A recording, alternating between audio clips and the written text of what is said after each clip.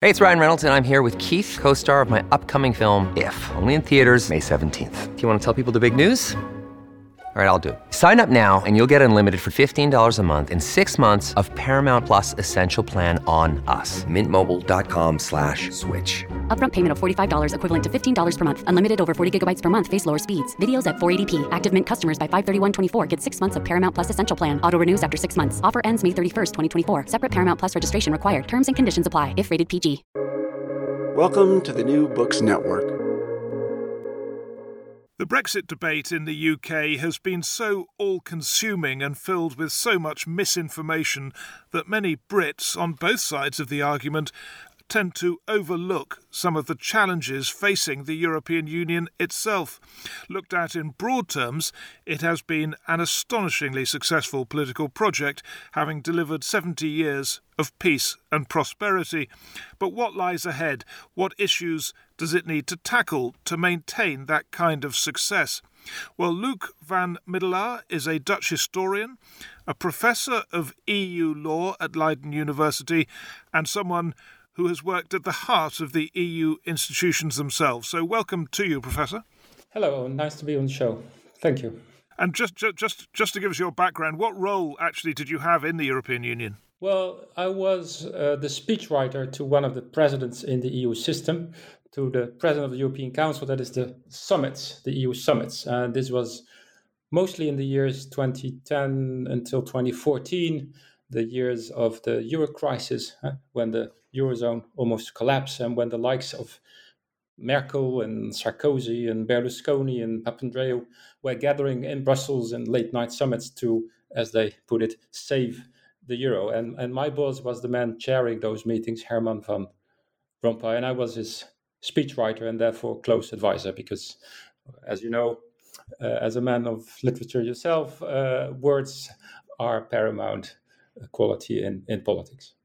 And it gave you a great sort of vantage point, didn't it, to see what was going on and what the challenges were? Yeah, I mean, these were incredibly exciting, almost two exciting years, and it was really a great spot to watch how the EU was dealing with that first financial crisis, engulfing it. And I was there long enough to also see the start of what is now the Ukraine war back in 2014-15, the annexation of Crimea, which we'll remember, and I suppose we will come back maybe later in the show to more recent and much more dramatic turn of that event with the war in Ukraine today. But some of the early glimpses I've been watching as well and have tried to make sense of later as well in my more academic, or let's say, yeah. So, yeah, exactly. We will come back to it because you look at what happened in Crimea and the EU's response to it, and then compare that with what's happening now. So, I should say your book is Alarums and Excursions, which is, I think, a Shakespearean term. It is. Improvising politics on the European stage. And just the first big point you make is that the big powers in the EU all had different reasons for wanting it to happen.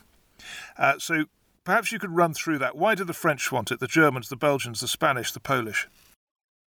Well, yeah, running through them, the French realized after the Second World War that France on its own would no longer have a sway among the likes of the United States and the Soviet Union, as Russia was then called. And de Gaulle, the French president, realized that if he could bring along a number of other continental nations to work together with France and become Europe, France could continue to exist.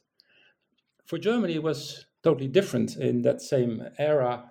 For Germany, Europe was a path of salvation, a path to gain back a place in the concert of civilized European nations, to come out of the corner, basically, if you want, as a pariah state, which it was in 1945, and I guess it brilliantly succeeded. And then, I mean, many other nations all have their own regions. For the Belgians, Europe was a chance to have a more peaceful environment. For the Dutch, as for the British, it was above all perhaps a trading operation. For Spanish, the return to Europe was really belonging again to a club of democracies. Spain joined the then Economic Community in 1986. In a similar manner, Poland and many other Central and Eastern European nations joined the European Union also after their experience with communism and with these dictatorships. So this means that basically for all societies and public opinions, Europe works as a different, almost projection screen of aspirations, desires, and fears. What you've just described really helps explain some of the tensions that have been in Europe because, French rebirth, Germany, let's say redemption, Spain, democracy, they're all different, and that's bound to lead to tensions. But if you take all those factors together, all those motivations together, they're sort of political, national political. Yet you contrast that with another aspect of the EU, which is as a very powerful bloc, and whether it is trying to assert itself as one bloc in the world. Yes, but that is only taking place over time, I would say. If you allow me, there would be one intermediate step, which helps us to explain also the difficulty and the challenge of Europeans to become one bloc. And that is to come together and bridge all these political differences and passion, which has led to nationalism and wars, etc. For a very long time, Europeans believed in the rules, in rule-making, and the building of the internal market.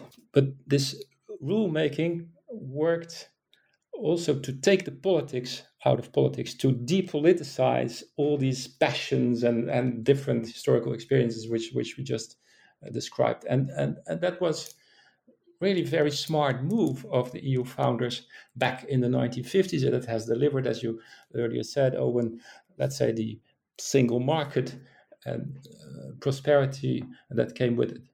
But it also resulted in a number of handicaps, and these are visible these days, where the European Union and European nations jointly indeed want also to act together as a union.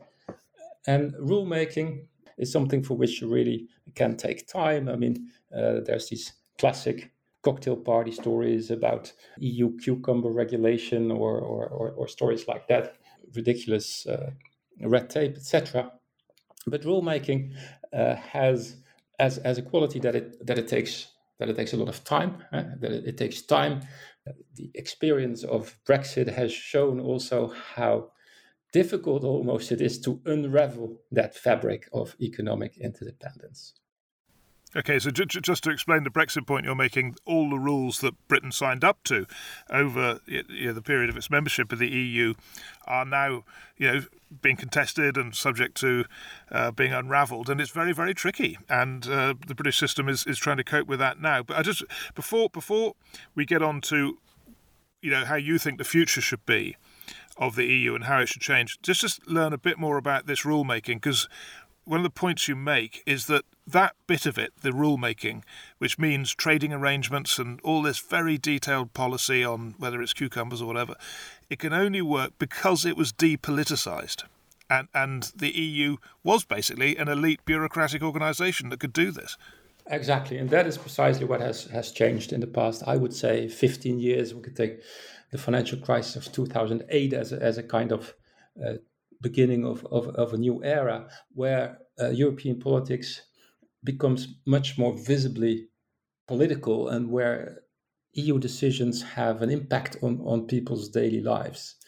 The Euro crisis is, I guess, a very good and telling example to the extent that to save the currency from collapsing or to save certain national economies like that of Greece, Portugal, Ireland, very painful decisions that were taken, austerity measures, and so Europe was front page news. People were protesting in the streets of Madrid or Athens or Dublin, were voting in national elections to get rid of their own national politicians.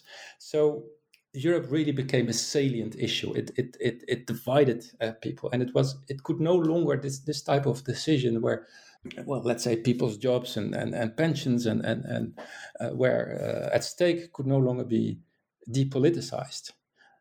And in a way, that was only the beginning, because in the migration crisis, and this refers, let's say, to the year, in particular, 2015-16, when more than 1 million refugees, in particular from Syria and Afghanistan and the wider Middle East region, came into Europe via Greece, mainly, when thousands were drowning on the Mediterranean, and when the asylum system in Europe, which is overall very welcoming and charitable, almost collapsed under the pressure of these events. This also led to a very, passionate divisions between the EU member states, but also within societies, between those who wanted to open borders to welcome more refugees and those who wanted to close borders. New political parties made their fame on that, like in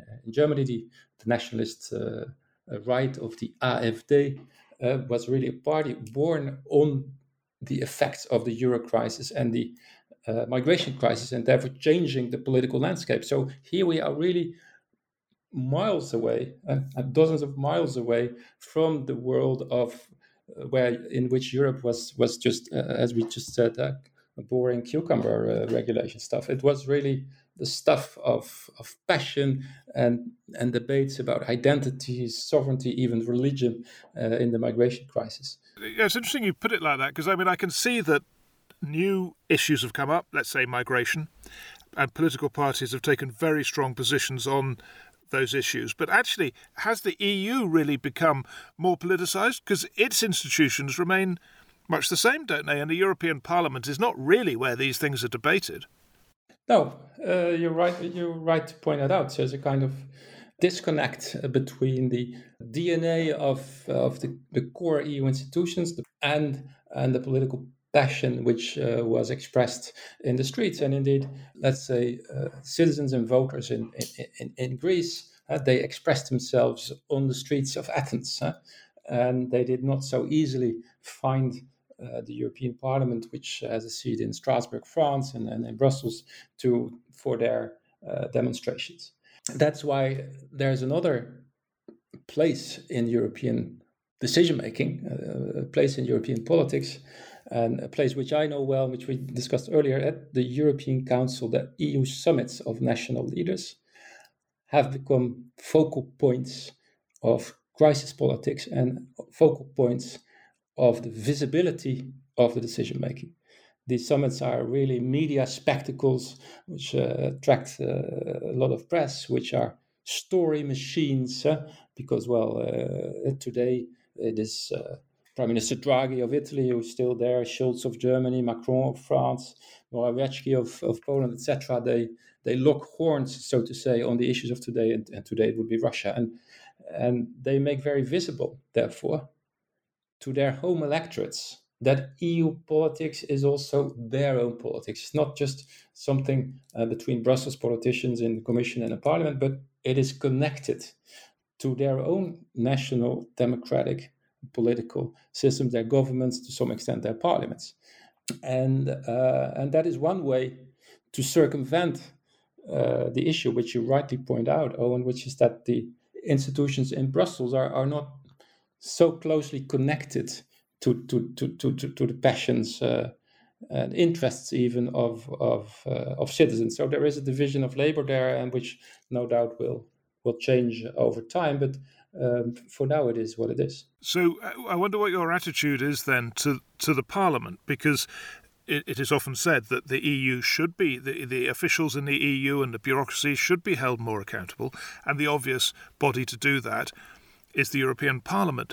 But, while it's possible for leaders to meet in summits and thrash out a deal, I just wonder if some of these decisions were actually devolved or taken by the European Parliament, whether you'd ever get anywhere, because there could be really open, bitter division in that Parliament, couldn't there?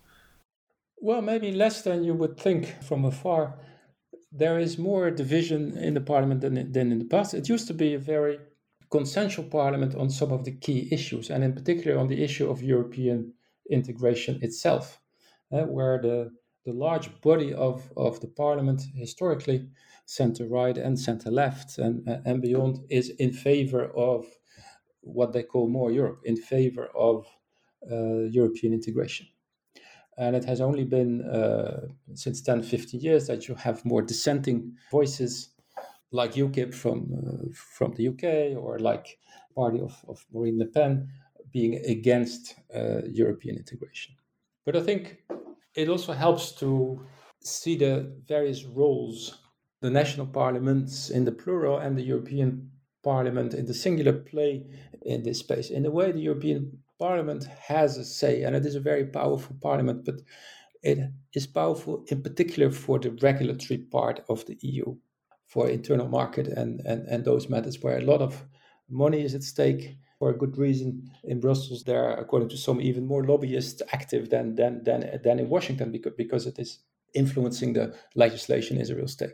But on the other hand, if you look at it from the perspective of individual citizens, let's say in Portugal, voting for European elections, it is, or at least it was, not so clear to what extent these are matters which touch their daily lives. Because the vision of Labour between what is done centrally by the EU and by the member states, issues like education, public health, transport, national defense and security are competences of the national government. So let's say these are done and dealt with nationally in Lisbon, Madrid. But this has changed, and one interesting phenomenon, I mean, the last EU-wide, let's say almost continental European elections were back in 2019. But then actually, for the first time ever, turnout went really up. And I think it's very important to look at any political system, be it national or one as in the UK, as always in flux. I mean, relationships are never fixed in the 2024 elections, because in the EU it's a 5-year affair. I would predict that turnout again would go up, because also in the most recent years with the COVID crisis, where the European Union played a very important role, and in the Ukraine war, which we are watching today, and where issues of gas and energy and the solidarity between member states who will be willing to help other member states which are more reliant on Russian gas than others, all these issues make themselves felt. And there is such a thing as a European public sphere emerging at moments of events which affect all Europeans. And that is an ongoing phenomenon, deepening from one set of events or one crisis, if you want, to another. You mentioned there that you think turnout, for the reasons you've just given, may go up. Just give us a sense, actually, of where turnout is. I don't know, is there an average figure across all EU members as to what sort of percentages of voting in these elections for the European Union? Yeah, last time it was around 50% across the EU, up from 40% across the EU back in 2014. So really an upward trend. And the figures are really different from one place to another.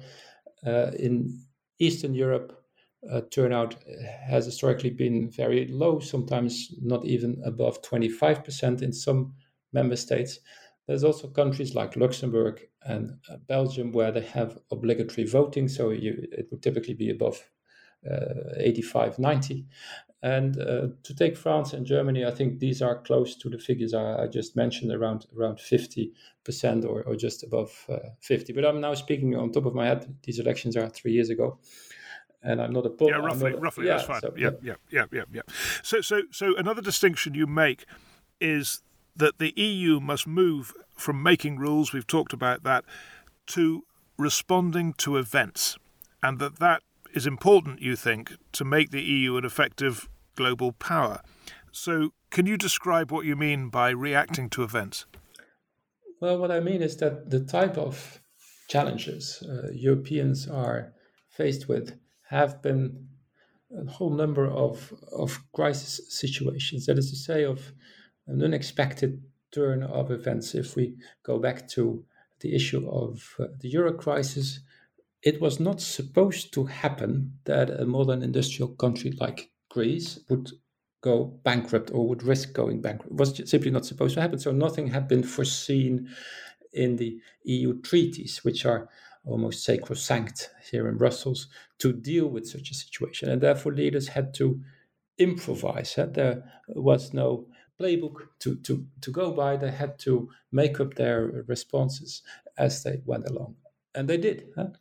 There have been other such situations. We mentioned migration, the Russia war. This year, where the EU collectively again crossed a number of red lines and took a number of unprecedented decisions like that of arming or at least financing the arms for Ukraine to help the country fight off the Russian invasion, and for the European Union historically a peace project, as we discussed. This was really, at least in the self-perception of EU leaders, the crossing of a Rubicon to go to that step and to deliver arms to a neighboring country at war. But in all these situations of sudden disruptions and crises, the old rule-making qualities, which are able to build consensus, to be patient and cautious, and to bring everybody around the table, these do not work when you have, let's say, 72 hours, as was the case in a famous weekend in May 2010, to save the euro from bankruptcy and the whole of the EU from financial Armageddon, when it was a matter of last-minute phone calls and summit meetings and commission proposals and central bankers getting their act together all in the space of one weekend to find 500 billion euros. So there you're not in the sphere of the rulemaking where really it can take up to 5 or 7 years for a certain proposal to end up in the official rulebook, but you're in the sphere of political decisions, which will be more divisive, which therefore also require to some extent a different type of legitimacy, because they're more political. They need to also to be, in my view at least, to be embodied in a different manner. Some of the regulatory stuff, you can say, well, this is just the experts say, or there's consensus about it, or it's just the right way to do things. But when we talk about matters of war and peace, as now with Ukraine, when you talk about issues of asylum, borders, migration, or as we said, issues of solidarity in the financial sphere, there are clear political choices. And there you no longer get away with the bureaucratic, technocratic approach. And these decisions, therefore, require, in my view, the involvement, personal involvement, almost embodiment of these decisions by national leaders. And that is something which the EU has had to learn, but it has. If you try to understand the European Union, how it works today in 2022, to how things were in 2002 or 2007, it's really two different animals, I would think. I wondered actually if you think that Brexit, with the UK leaving the European Union, has made it easier for the rest of Europe to react to particularly foreign policy challenges, because Britain quite often had a very pro-American view which was slightly at odds with the rest of Europe, and that's no longer a factor that has to be taken into account when trying to find consensus. Well, I think what you say is especially true, maybe a bit less for foreign policy decisions, but certainly true for economic and financial decisions. And for instance, the way the European Union has dealt with the COVID crisis 2 years ago, when it went through a very difficult moment in February, March, April 2020, when globally, of course, there was a fight for medical material, face masks, and also among EU member states, there was a lot of recriminations. All, of course, wanted first and foremost to protect their own citizens. There was a lack of solidarity with some countries which were hit hardest early on, like Italy in particular and Spain. And some people were already predicting the end of of Europe. The chorus of doomsayers was again raising its voice. In that moment, it was, and I was surprised myself but it was really helpful, one could say, that the UK was no longer a member, because there was a very forceful economic response in a show of financial solidarity on an unprecedented scale was decided in the summer of 2020 with, let's say, Corona rescue or recovery funds to a volume of 750 billion euros for the whole of the EU, but especially for the countries which were hit hardest. And that could never have happened, at least not in the same way and with the same speed, had the UK still been a member of the EU. And thanks to Brexit, was better equipped to deal with it in a forceful manner. Let's move on to another very important area for the EU, and some would say a great threat to the EU. And that is this principle which you spell out very clearly in your book, that it is a fundamental principle of the EU that no member state takes on the financial obligations of another member state. And that was challenged by the Greek case, where Greece suffered this huge financial problems, and still is suffering because the rest of the EU won't bail it out to the degree that it wants to be bailed out.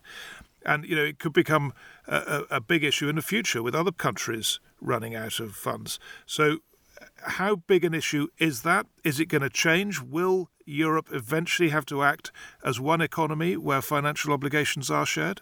Well, this step by step is what we are seeing and what is happening.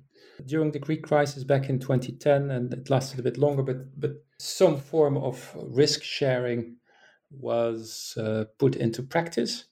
There were rescue funds made available for Greece, and also the very powerful European Central Bank, the one big institution which we have not mentioned so far in this conversation, the bank in Frankfurt, also intervened to calm the markets by buying treasury bonds from, in particular, southern European states. And that is therefore also a way, maybe an invisible way, but of risk sharing. Back at the time, there were many critics who were saying all this was not enough, and they were probably right, because it took a long time for that crisis to calm. But some of the lessons have been learned during the COVID crisis, which we were just discussing. So 10 years later, Germany, under the leadership of Chancellor Merkel, took a number of steps which were inconceivable at the height of the euro crisis. And this Corona recovery package, which I just mentioned, comes pretty close to something like Euro bonds, that is to say, common treasury bonds for specific projects on behalf of the EU and backed, therefore, by the EU institutions. So there is more financial risk sharing, and one of the debates for the future will be to decide whether this Corona Recovery Fund, which in the local parlance is called Next Generation EU, will be a one-off operation, an exceptional answer to an exceptional situation because of the human suffering of the pandemic, or whether it will be a precedent for similar ways of raising money for common projects. And chances that it is a precedent are pretty high, and already in the current crisis around energy and gas and the effects of the war on European economies and societies, people are talking about doing the same kind of operation. So it is not like in the US, where you have this one single Hamiltonian moment where the center, the federal state, takes up the debts of the constituent parts of the individual states. In the EU, there is different use being made of the factor time. There is more patience, perhaps, but it is more step by step going in that direction, knowing that there is a number of constraints and concerns. That, of course, yes, risk sharing is a sign of solidarity, but there are worries, and including legitimate worries, about what economists call a moral hazard. That is to say that if all risk is taken away, it is not exactly an incentive to prudent behavior. So there will balances will have to be found, but overall, I think the trend is clear. In every single crisis and disruption, be it of a financial or other nature, you see more public debate. You see calls also in today's situation for solidarity, and you see each time thickening almost of that European public sphere which we discussed, and translating that into political decisions. Well, Greece was a big challenge and COVID was a big challenge. But I think if you speak to opponents of the European Union, people who hope it will fail, most of them are pinning their hopes on Italy.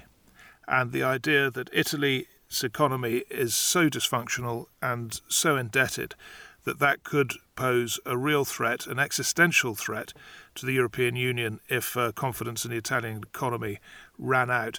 Do you see that as a potentially very dangerous issue for the EU? People tend, and especially in the US, I would think, observers tend to underestimate the political forces that hold the project together. Earlier we spoke about economic interdependence and the fact how costly the unraveling and how impractical the unraveling is of all these interests which have been woven together in a period of 50, 60, 70 years in the case of Italy, which was a founding member state. But there is also, beyond the economic interest, there's the political investment that core countries, France, Germany, and others have done in this project. And they do not want this project to fail. And Italy is part of what Europe means to itself and to the world. So the other member states, and I'm not talking about the Italians themselves, they will not so easily let Italy fail. And I think that in a crisis, an economic crisis of that nature, it will be tough. There will again be summits of the last chance, moments of truth, such as those which I experienced 10 years ago when working for Herman Van Rompuy. But there will be a political will mobilized, perhaps too late, but will be mobilized nevertheless to make sure that the European Union as a whole, including Italy, comes out of that challenge again. We said we'd talk about Ukraine, and you've mentioned it a few times. But I think the most useful question to ask you about it, because you were there when Crimea happened and you saw the EU response, and as a close observer of Europe, you've seen how they've reacted to these more recent events and the invasion of the rest of Ukraine. How has that reaction and capacity to react changed in the period between 2014 and this year? Well, in 2014, the reaction to the Crimea invasion was relatively moderate, subdued in a way. There were sanctions, but overall, I think it is fair to say that the annexation of Crimea was not legally, but politically somehow accepted. And here now in 2022, of course, the situation is completely different, because what Putin has done to Ukraine was considered unimaginable, trying to occupy the country, decapitate leadership, killing and shooting, etc. And the response has been very forceful. And again, that has also been a response of public opinions, of the media, let's say, of a very overall, I'm talking there, of course, there are always minorities, but of kind of solidarity with the victim of that aggression, solidarity with Ukraine.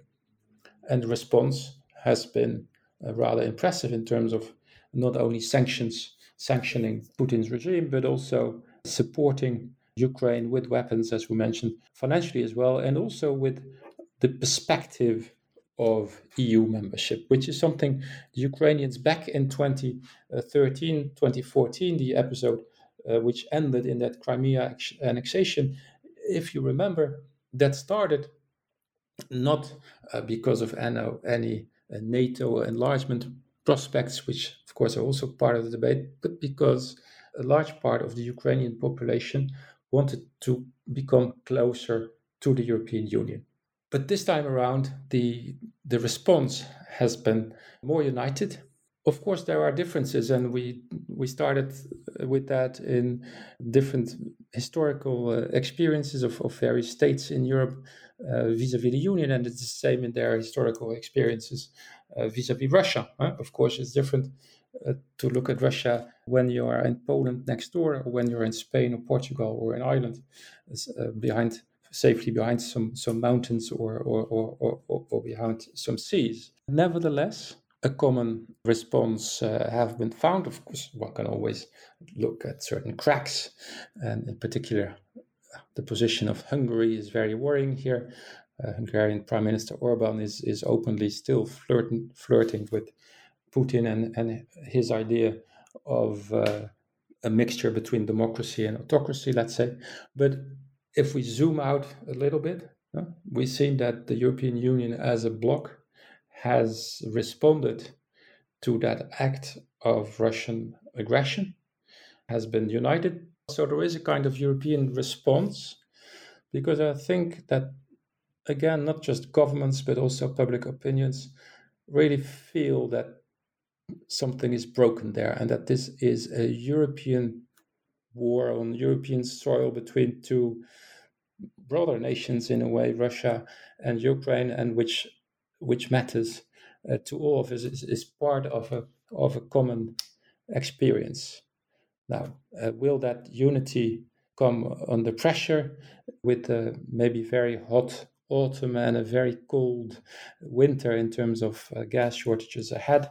No doubt. But I think it is interesting to observe a kind of joint response with all the varieties, but overall from a same kind of emotion that something like this act of aggression, war, is not supposed to happen. We cannot let it happen, and we Europeans are ready to pay a price. And I think that is a result not only of the act of aggression of Russia, but also building on that series of experiences of these crisis years, where Europeans have discovered that they do not only share some rule-making institutions in the market, but they share a currency, they share borders, they share neighbors, and at the end they share a destiny. And that will be, for the years ahead, for me, the big question, whether the European Union member states can find a more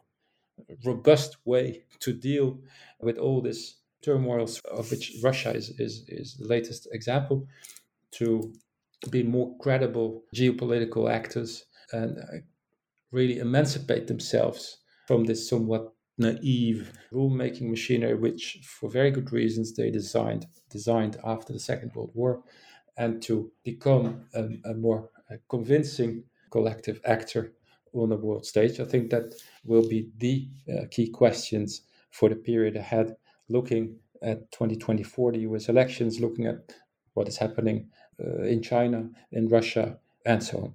Well, let me put you another challenge the EU faces. I mean, you mentioned Orban in Hungary, and in a way, Orban doesn't matter in as much as Hungary is a relatively small economy, and if Hungary left, Hungary would leave, and I'm sure there'd be much regret in Europe, but it's not an existential issue. But he has raised a problem which does go to the heart of Europe, which is EU law supreme?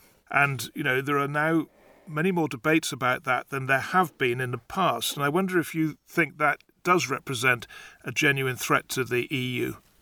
Just like in the United States and the role of the Supreme Court, in the same way in the European Union, which also has its own highest court, which sits in Luxembourg, there's always a tension between national law or state law, as it would be in the US, and European law or federal law. And it is true that this tension has become more acute in the case of the European Union with Hungary, which flouts the very rules and principles of the rule of law and democracy. To some extent, the situation in Poland is just as worrisome, except Poland today is politically in a different situation because it's such a staunch supporter of Ukraine. It takes up refugees from Ukraine. So we now look a little bit more to Hungary, also for the reason because Viktor Orban has already been in power for longer than his Polish counterparts, and the undermining of democratic institutions has gone much farther. I think most experts would no longer consider Hungary a functioning democracy, and that is very worrying. But there is not so much that you can do about that only by the law. And the EU is not in a state where you would, I'm now going to push the argument a little bit, but where you would send in the troops to change constitution. So we're talking about something in between the law and military type of answers. So that is forms of pressure, political pressure, and hoping that at some point a democratic opposition will be able to organize itself and to make sure that the Hungarian voters get rid of Orban themselves. Now, he has made that very difficult, and that is one important difference, another difference between Hungary and Poland, where I think chances that civil society will organize itself and that the opposition could win and vote the also authoritarian peace government in Warsaw out of office are higher. But I would hesitate to look for the solution of this issue only in terms of the law and legal answers, because the relationship between the European Union and its member states, and that is a difference with the United States, which is clearly a single political entity on the world stage, is not quite the same. The European Union is a union of states which has strengthened over time, but which at this point in time has not the force to bring such a situation to an end. And indeed, when things get even worse, I think at some point the discussion will be started about expulsing Hungary from the club, but that will be very difficult politically and for other reasons too, but it might come to that at some point. Now, you say in the book a number of times, and this is just my final question to you now, you say a number of times that the EU is not heading towards the United States of Europe. I'm not sure whether you think that's desirable or not. It would be better if it was a United States of Europe. But, just as a general thought looking ahead, you've answered every challenge I've raised to the future of the EU with sort of arguments suggesting it will work out. Do you think the EU will exist in 50 years, and if things continue towards integration, won't it look like a United States of Europe if it's still there in 50 years? Well, my answers, and you're right to point it out, I've been, let's say, a little bit pragmatic and looking at the sometimes unexpected forces holding the bloc together rather than only focusing, as the press sometimes does, at the obviously also existing forces that tear that union apart. I do think the European Union will still exist in 50 years, and it will have stronger central institutions than it has today. But I do not think for reasons of history and culture and languages that the center will be as strong as it is in the US. Brussels, so to say, will not be Brussels, DC, like a kind of Washington. Because, and this is where we started, the initial experiences of European nations founding and then joining for others that European Union are so different. And France will never be like Germany. And the French and the Germans will never understand each other. And this is really different from what happened to the states of Virginia and the state of New York between 1776 and 1787 and after that. And therefore, Europe will always be different. It will have stronger central institutions. It will maybe make more sense than it does today to think of it in terms of a federation. And I hope, well, I will be about 100 from 50 years from now, but I'll be interested to see what it will look at that time. Well, we wish you a long life, and hope you enjoy more European integration as you get towards your century. So, thank you very much indeed, Professor Middelaar. It's been absolutely fascinating to get your opinion and your analysis of the EU. It was a pleasure. Thank you, Owen.